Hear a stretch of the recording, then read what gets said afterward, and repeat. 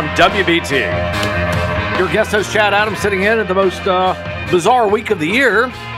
Kind of stacked between two holiday, the bookends of the week that a lot of people just take off and a lot of people work. But is the work really that productive this week? Is it really? It might be. Maybe it is. I'm trying to be. It's my attempt to be productive, at least. I'd love to have you with us here at News Talk 1110 99.3. You want to get on the conversation, 704-570-1110. 570-1110. Chris, Bernie, the whole crew making it happen here. And I'll tell you what, if you're flying in and out of Charlotte, odds are you're not with Southwest Airlines. And you've got to be thankful for that, right? I mean, I know there's some Southwest flights, but, I mean, this is an absolute nightmare story. I'm reading the one from David Koenig at the AP, and it seems to be one of the more objective pieces out there, that devoid of people screaming and yelling, except for the victims of all this. Families hoping to catch a Southwest Airlines flight after days of cancellations, missing luggage, and missed family connections suffer through another wave of scrubbed flights, with another 2,500 pulled from arrival and departure boards Wednesday. According to FlightAware tracking service, more than 91% of all canceled flights in the U.S. early Wednesday were from Southwest, which has been unable to recover from ferocious winter storms that raked large swaths of the country over the weekend. The operational systems of Southwest have been uniquely affected, so much so that the federal government is now investigating what happened, because that'll make it all better, won't it? Pete Buttigieg is on the scene.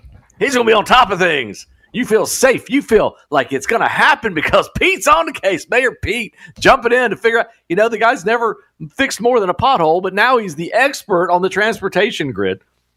Southwest has got uniquely hammered because two of their hubs are in Denver and Chicago, which got kicked. So in addition to that, and the trouble they've got that going on. Then they've got a pilot shortage going on when they've been hit with a lot of illnesses. You got to wonder if they are true illnesses. And they upgraded their systems. Don't do a system upgrade in the middle of a winter storm. It's just not a good idea. But who would have thought a winter storm would have hit? Because the global warming people said such things won't. It's going to be warmer. You'll be able to grow crops in December, right? It's a mess out there. And if we had some relatives that are going back to Italy this week, and they're worried about making a connection in London because of a strike there for 5 or 6 days. It's supposed to end tomorrow. I mean, I love it when the British are so proper about this, right? They have a transportation strike. It's only for 4 or 5 days. It ends on the 30th. So the strike is ending before the outcome achieved or desired outcome has been achieved. But they don't want to inconvenience the British. We don't want to inconvenience too many people. We just want to make our point. But meanwhile, if you're a Southwest ticket holder, this is an absolute disaster. Nearly 10,000 this week, with cancellations from other major airlines ranging from none to 2%. Southwest had canceled over nearly 10,000 flights as of Wednesday, and warned of thousands more Thursday and Friday. In a video that Southwest posted late last night, CEO Robert Jordan said Southwest would operate a reduced schedule for several days, but hope to be back on track before next week. He blamed the winter storm for snarling the airline's highly complex network. He said Southwest tools for recovering from disruptions work 99% of the time, but clearly we need to double that. Can you imagine? So this is a 99% success rate that's going forward there. We have some real work to do in making this right, said Jordan, a 34-year Southwest veteran who became CEO in February. For now, I want you to know that we are committed to that. Oh, Transportation Secretary Pete Buttigieg, who has criticized airlines for previous disruptions, said his agency would examine the causes. And again, they will do nothing. They didn't make the pilot shortage any better. They really haven't accomplished it. They say it just makes them feel good to say, hey, we're the government. We're here to help you. We're on it. We're going to do something about it. We're going to make it all better. I'm Mayor Pete, and I'm on the scene. You feel better already, don't you? You feel better. You feel more comforted. You know that your baby's going to get on that flight soon because Mayor Pete's on it. It's a little bit obscene. It really is. I mean, the private sector failed. That's what happens. And when the private sector fails, you know what happens? People buy tickets with other airlines that are doing well. When competition doesn't work, competition always works, and it drives people, and it makes things better. Prices come down, services get better. You look at a company like Ryanair, which most people don't know about, but Ryanair is one of the most successful airlines out there. They don't fly into major airports. They keep their fees low. They keep their planes booked. And if you're in Europe, you can travel cheap about everywhere using Ryanair. I mean, it's amazingly cheap. So now, in Congress has never seen a problem that it thinks it can't solve. Whenever it looks at anything, I'm convinced if Congress walked through your house, they would figure out a way to pass 10 laws that they think would make your house better. Everything. They look at every problem in the country as something that needs their assistance to rectify and correct and make better. And it's often just the opposite of it. It's like progress is moving forwards, Congress is moving backwards. And so they're going to look into it. Congress, the Senate Commerce Committee also promised an investigation. 2 Senate Democrats called on Southwest to provide significant compensation for stranded travelers. Why? I mean, that's a decision between Southwest, its legal arm, and the customers. They don't need Congress to tell them what to do. Congress doesn't know how to run an airline. They barely know how to run themselves. Imagine if Southwest ran its finances like Congress runs our finances. Southwest would be in like $5 trillion in debt. The airplanes would never fly. They probably have one wing on each airplane.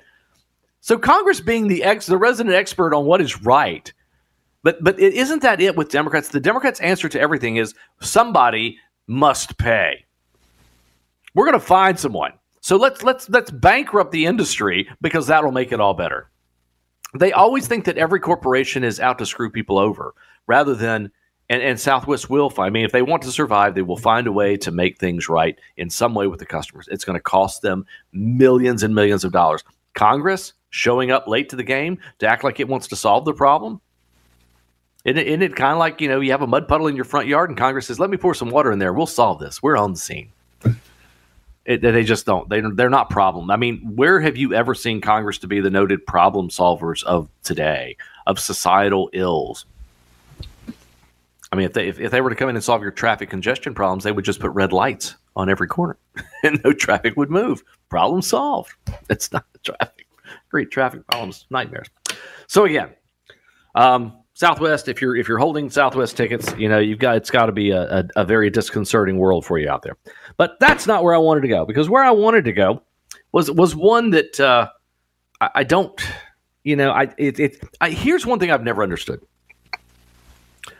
To me, it's always interesting. I remember reading Michael Crichton's State of Fear. Still a great book about. And Michael Crichton originally started out wanting to look at what was the worst man-made disaster that killed the most people. He went back and looked at the chemical spill in Bhopal. He looked at the nuclear facility in Chernobyl. He looked at different things and found out the original reporting, again back to the media, the original reporting on all of these were these stupendous numbers, these tens and tens of thousands of deaths and everything. And then over time, when you went back and looked at it, the number was significantly decreased. In fact, there's never been a man-made disaster that has equaled some of the most average natural ones. If you looked at Phuket, Thailand, when the tsunami hit, that thing killed 280,000 people. We've got earthquakes and tsunamis and different events that killed tens and hundreds of thousands of people. So he was inspired to write the book under the guise, because the political left is telling you that climate change is man-made and that it's going to kill hundreds of millions of people. It's going to displace billions of people. It's going to destroy the planet. And we're doing it. Historically, we've never done that, but it's new. And so he, before his death, wrote a book which was about really the benefit of being an eco-terrorist and how making things happen that would look bad would benefit them. We see small pieces of this, and people like Jussie Smollett and race baiters and everything who want to perpetuate this myth that we're an overly racist country when we're not. Are there always going to be bad actors? Yes. But there are also people that benefit from us being at each other's throats. And so when I look at the green energy stuff and the green, so remember the difference between an environmentalist and a conservationist. They're vastly different. A conservationist is someone who cares about the environment but carries a gun. All that is environmentalists with a gun. Many on the right are conservationists. They want to make sure there are things to hunt. They want to make sure that nature is protected, but they don't want to do it in an eco-terroristic way. So when you look at the policies, and to me, that they should be sexier, but they're not. For some reason, whenever you write about this stuff, and even on the radio, you can hear people turning off their radio when you talk about it. So I'm going to try not to. We'll try to talk about it in a different way, okay, in a way that's more direct and not just glowing, it's the end is near.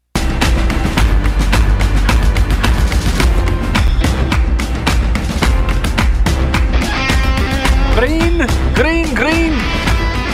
more green.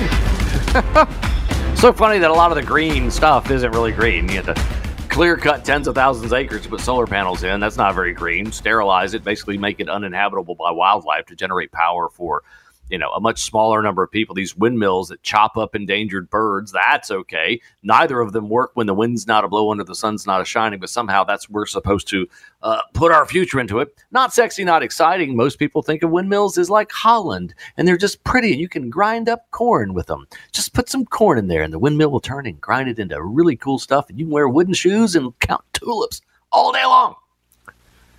No, Chad hasn't lost it. This is Chad Adams sitting in for Pete Callender. Pete would be much more respectable about this. That's the beauty of being a sub-host. I can just say these things. So when you look at this, though, you have to wonder, where's it all going? So we had this epic winter storm, a what is it they call it? It's a cyclone, but it was a bomb cyclone now. You never heard such phrases when you were young, did you? And when you were young, you didn't hear about reports about real bad tropical weather until it was a hurricane. Now it's a tropical depression. It's front page news. And now you have a bomb cyclone it's a big serious weather event. The issue is cold kills a lot more people than heat does. It does. And so when you encumber your electrical grid or you can't keep track of that, people die. And you can blame the weather all you want to, but if your electrical grid is handicapped because you've got a bunch of feel-good policies in place, where's that going to leave you? So James Hanley has a piece over at the New York Post. Yes, that New York Post, the one that was suggested to be banned by the FBI and Twitter and the rest of the folks, says, yes, we should stop the New York Post because they're printing truthful things. The FBI tried to tell them it wasn't so truthful. Turns out it was. Now, back to the article. New York will confront an increasingly serious energy supply problem of its own making within the next decade. So pay attention to that phrase. The phrase of its own making kind of stands out at you, doesn't it? Because it's the phrase that matters. A series of policy initiatives culminating in 2019's boring Climate Leadership and Community Protection Act have committed the state to unrealistic goals that will increase electrical demand while making supply less reliable. Governor Cooper is doing similar things. Governor Cooper in this state is pushing for us to be, kind of petroleum free in every way possible. He wants to have more electrical buses, more electrical cars. He wants windmills off the coast, more solar panels. He's doing everything he can to move that way. We have two very successful nuclear plants. We should be building 3 or 4 more to make sure we have cheap, reliable energy for decades to come. But that's not the case because the Democrat left doesn't like nuclear. I don't know why. Nuclear is steam. I don't know why they don't want steam generators. We know how to do it. We know how to do it effectively. We know how to do it with minimal impact on the environment. We know how to make it cheap, abundant, reliable, which makes us competitive with the world. And we don't need to be buying Chinese solar panels that ultimately fill landfills. We don't have to do that. Among these policies are the state's plans to electrify transportation and space heating, a peaker plant rule that will shut down reliable fossil fuel generation, and a de facto ban on natural gas pipelines. The overarching goal is to reduce the state's total greenhouse emissions by 85% over the next 30 years. Along the way, the state aims for 70% renewable by 2030. That's only 7 years away, and 100% emissions-free by 2040. This despite the fact that New York has one of the country's cleanest energy profiles, and greenhouse gas emissions from electric production have already dropped. With the closure of the state's coal-fired plants, ultimately energy policy must balance 3 factors. This is where it gets boring, folks. Please don't turn off your radios. You want your energy to be reliable, you want it to be affordable, and you want low emissions. That's what I don't think there's anyone out there, Republican or Democrat, that doesn't want those 3 things. You don't want it to be, sulfurous pollutant smelling like rotten eggs everywhere. You also want it to be affordable because you don't want a $5,000 a month energy bill, and you want it to be reliable. So when the wind isn't blowing, the sun's not shining, you can turn the lights on. Or more importantly, your heat. New York's error is to overemphasize low emissions over affordability. North Carolina, many other states are doing the same. North Carolina is doing it as well. And the irony is when they say Duke Power is working with you, Duke Power is working with all of this. Duke Power's like, hey, we're going to make money no matter what you do, we're going to make money at it because we're going to pass the cost along to the end user. We're going to get maybe subsidies from the government. We're going to be able to bill for everything. We're going to make a ton of cash. So we'll be glad to go in there with legislators. We'll be glad to go in there with the governor. We'll be glad to go with all their people because we look good no matter what. You want us to have more nuclear plants? We'll build them. We're a monopoly energy company for the most part. I'll probably get a nasty letter about that, but for the most part, they are.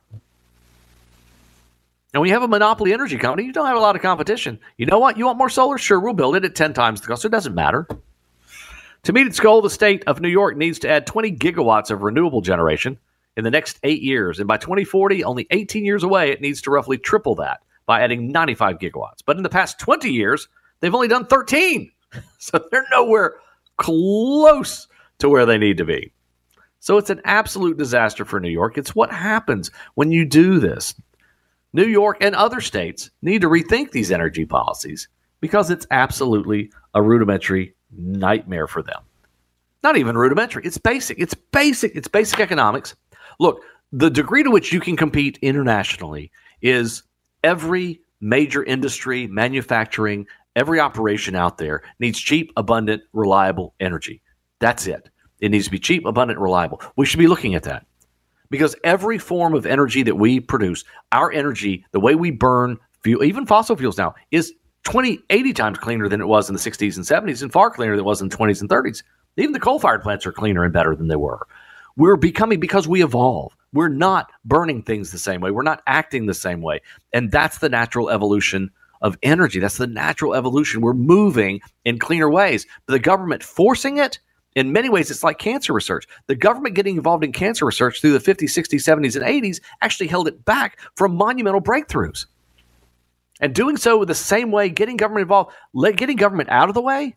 Imagine if the government was out of the subsidy business for solar and electrical, the private sector money would have gone into all sorts of things, and we'd probably have fusion generators by now. But we don't. Government's holding back innovation, not prompting it. Much more to go here as we kick things through the halfway point here on the Pete Calendar Show. I'm your guest host, Chad Adams. Give us a call at 570-1110, 704-570-1110 here at WBT. We'll be back right after this.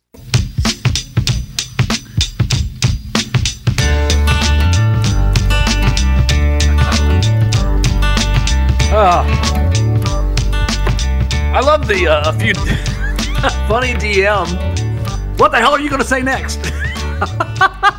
Got to keep you guys on your toes. You don't know. Chad Adams sitting in for Pete Calendar. It's a pleasure and honor as always. I say that. Probably you guys probably get hired. There he goes again, talking about how great WBT is. Well, they are. They're a wonderful group to work with. It's been an honor and a pleasure. Our good friend Chris, he'll take your phone calls if you call in. 704-570-1110, 570-1110. News Talk 1110 99.3 WBT.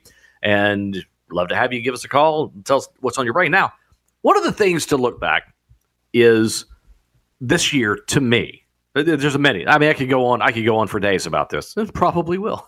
But this particular moment is the notion of the year of the woman. And there's several columns written about this. People are reflecting back and going, what the heck happened to women this year as an aspect of humanity? On the one hand, women have pushed for equal rights and equal pay and a number of other things.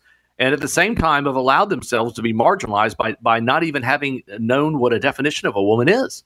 That we were eradicating the definition of women, even in competitive sports. It's surprising that the liberal left has allowed women's sports to be dominated by a few bad players in a different movement with the sexual identity issues that they think it's okay for people who have strong genetic advantages to competing with women who are biological women.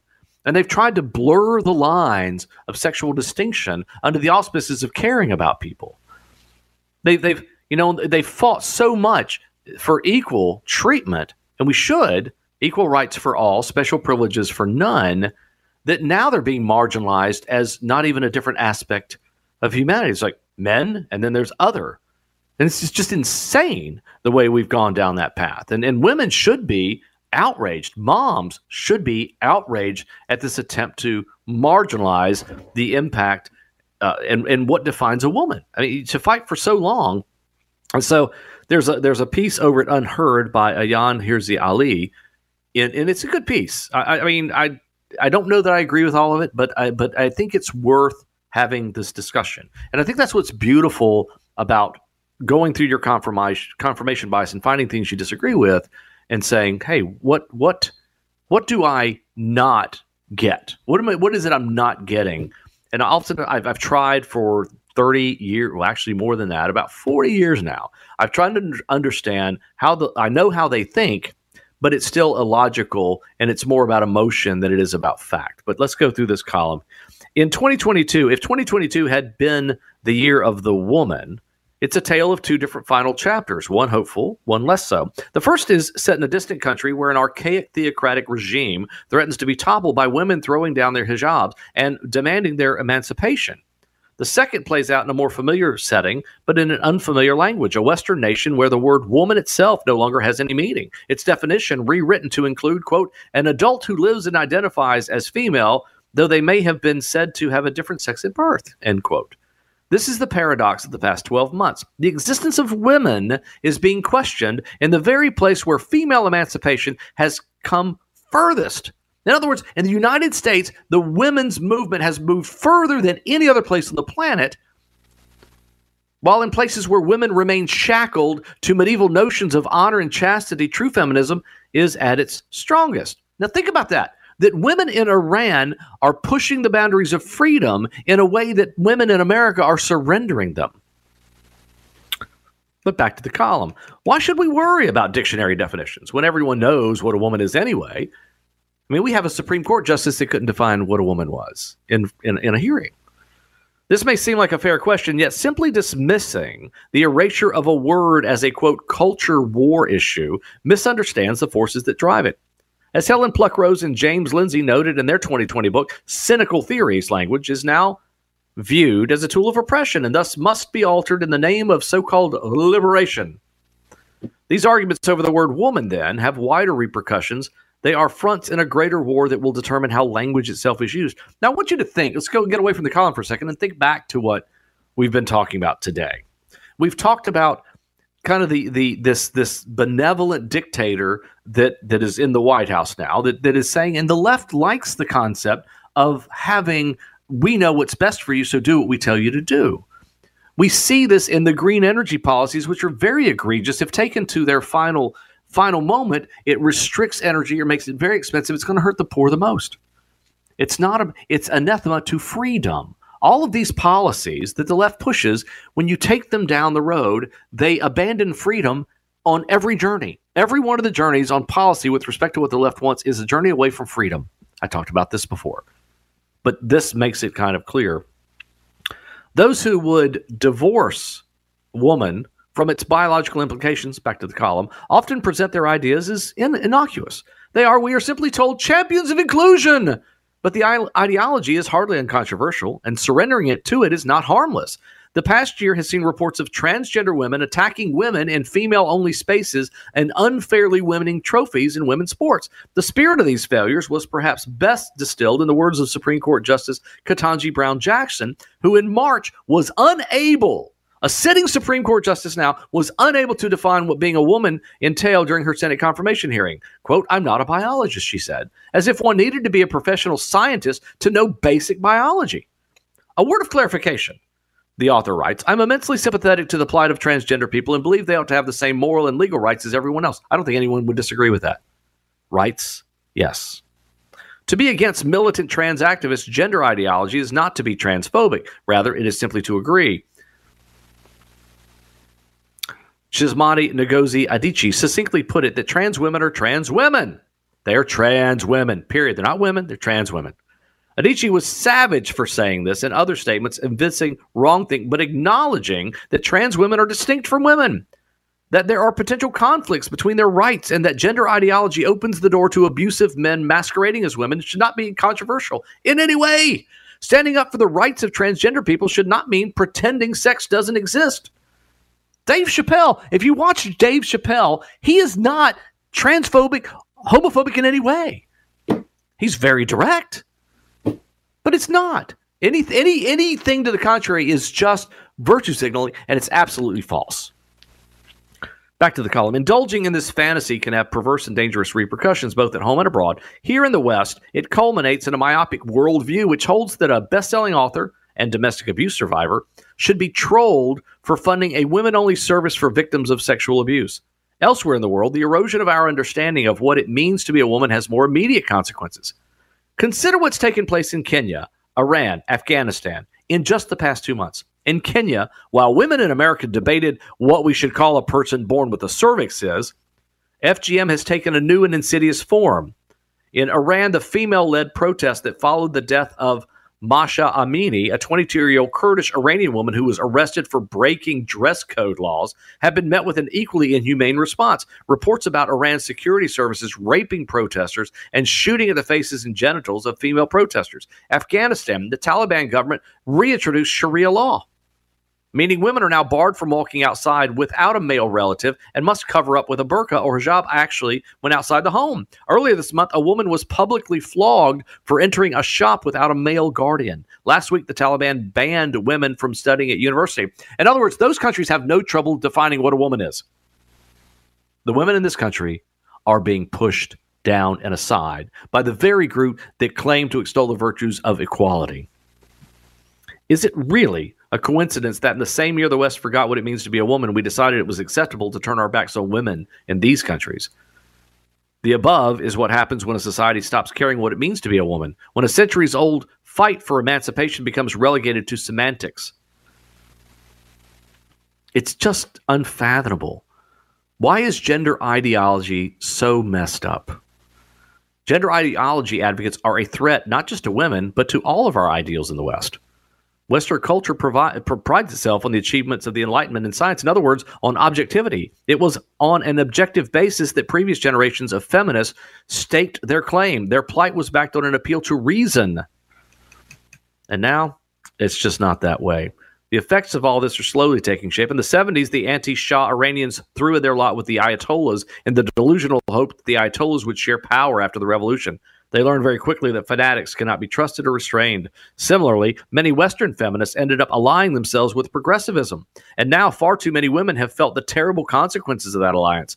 In the spirit of true feminism is to be reclaimed, we need more J.K. Rowlings and fewer Ketanji Brown Jacksons. It's not just feminism and the rights of women that are at stake here. So too are the best ideals of the West. If 2022 is the year of the woman, let's hope 23 will be the year that we can delete those quotation marks. Now, lest you think I went overboard there, the author is a black female who wrote this. Not my opinion, but theirs.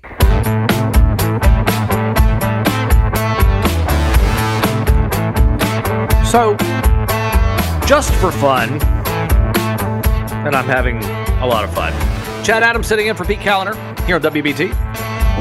Beautiful day. Going to be even better tomorrow, and I'll be with you tomorrow, so you get to enjoy, my bizarre view of the world. So just for fun, I went over to CNN's website because I do that from time to time. It's if you like smashing your toes into doors and things like that, go check them out. I mean, I do that regularly, not smashing of the toes, but checking them out because I'm often fascinated by what they don't cover, and because you want to see that they're absolutely a political operative. They're not interested in an overarching view of news. They like being told what to do by progressives. They like carrying that torch. They have a new CEO. Their ratings have plummeted. Their numbers are terrible, but they continue doing the same thing. So here are their headlines. They're above the fold when his woman died in car just 6 minutes from home in the blizzard. They've got woman saves frostbitten man after begging for help on Facebook. Southwest Airlines, please keep your receipts. An analysis, Southwest got billions from taxpayers. Why all this? So that's kind of prepping for Pete Buttigieg. United American cap prices, $90,000 on the West Coast without power. Again, the January 6th panel, that's big headline news for them. That's their second lead story is about January 6th. And zero COVID policy in China. How did it go wrong? That's it. Not one mention of the Twitter situation, not one mention of any of the stories that we've talked about here today. Not one. Nothing about that. Not about energy problems, not about the inability to do the cost of energy, what it's doing, it's hurting the poor. You would think they would care about that. They do not. It's not a big thing. They do have one story here that I want to call to your attention because it bears it. It's funny. It's not funny, haha. It's funny, like, how in the hell do they get away with this kind of stuff? So the news, it said the Bidens make an island escape ahead of consequential 2024 announcement. President Biden returns this week to St. Croix, one of his and First Lady Joe Biden's beloved vacation spots, seeking a final opportunity to rest before it is expected to be a contentious 2023 and re-election run.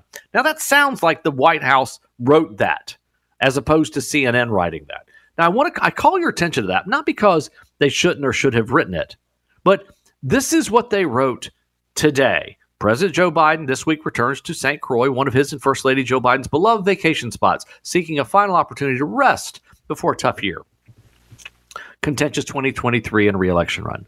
CNN on the day that Ted Cruz went. Now remember, we're on the passing of an historic storm, winter bomb, cold temperatures, flights shut down. I mean, epic stuff across the country right now, and a southern border that is just so porous that we have 5 million people that have come across. So he goes on his vacation. CNN, they're going on their beloved vacation spot. So after a similar thing took place in Texas, here is what CNN wrote. Senator Ted Cruz and his family flew to Cancun, Mexico, as a winter disaster in his home state of Texas left millions without power or water, according to photos posted on social media and confirmed to CNN by a person familiar with the travel itinerary. So when Ted Cruz goes, it's bad after something bad happening in his state. When 4 or 5 issues bad happen in our country, the president's going on a vacation for rest and relaxation with the First Lady.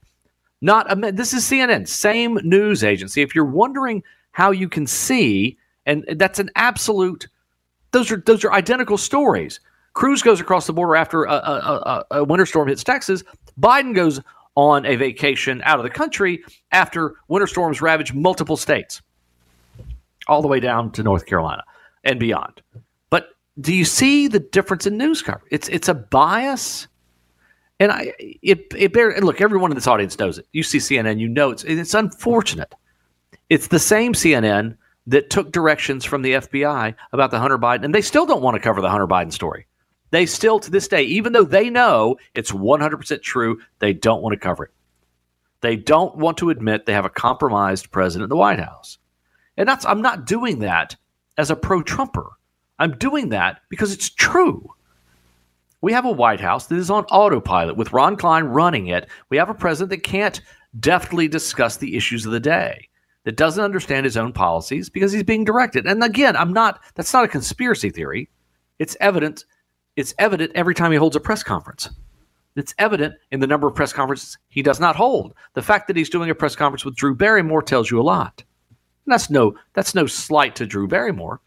It's a slight to the administration that doesn't trust this president in front of folks, not on a regular basis. But they're in St. Croix, and I think he spent about as much time off as any president we've ever had. If you look at NBC News, here's an NBC News version of it. President Biden is in St. Croix in the U.S. Virgin Islands to enjoy some downtime and warmer weather and to ring in the new year with his family. The NBC version of that story, the NBC version of Ted Cruz, said Ted Cruz of Texas traveled to Mexico for a family vacation as his home state struggles with a winter weather crisis that left many struggling without power. So there's NBC's version of the story. What about CBS's version of the story? Here's CBS's version of the story. President Biden traveled to a place very familiar to him, the U.S. Virgin Islands, to enjoy some downtime and warmer weather to ring in a new year with family. CBS, Senator Ted Cruz went to Cancun as Texas faces winter storm crisis. It's just, they are what they are. Take a break. Get ready to kick off hour number 3 with much more to go. Chad Adams, your guest host for Pete Callender. Stay tuned.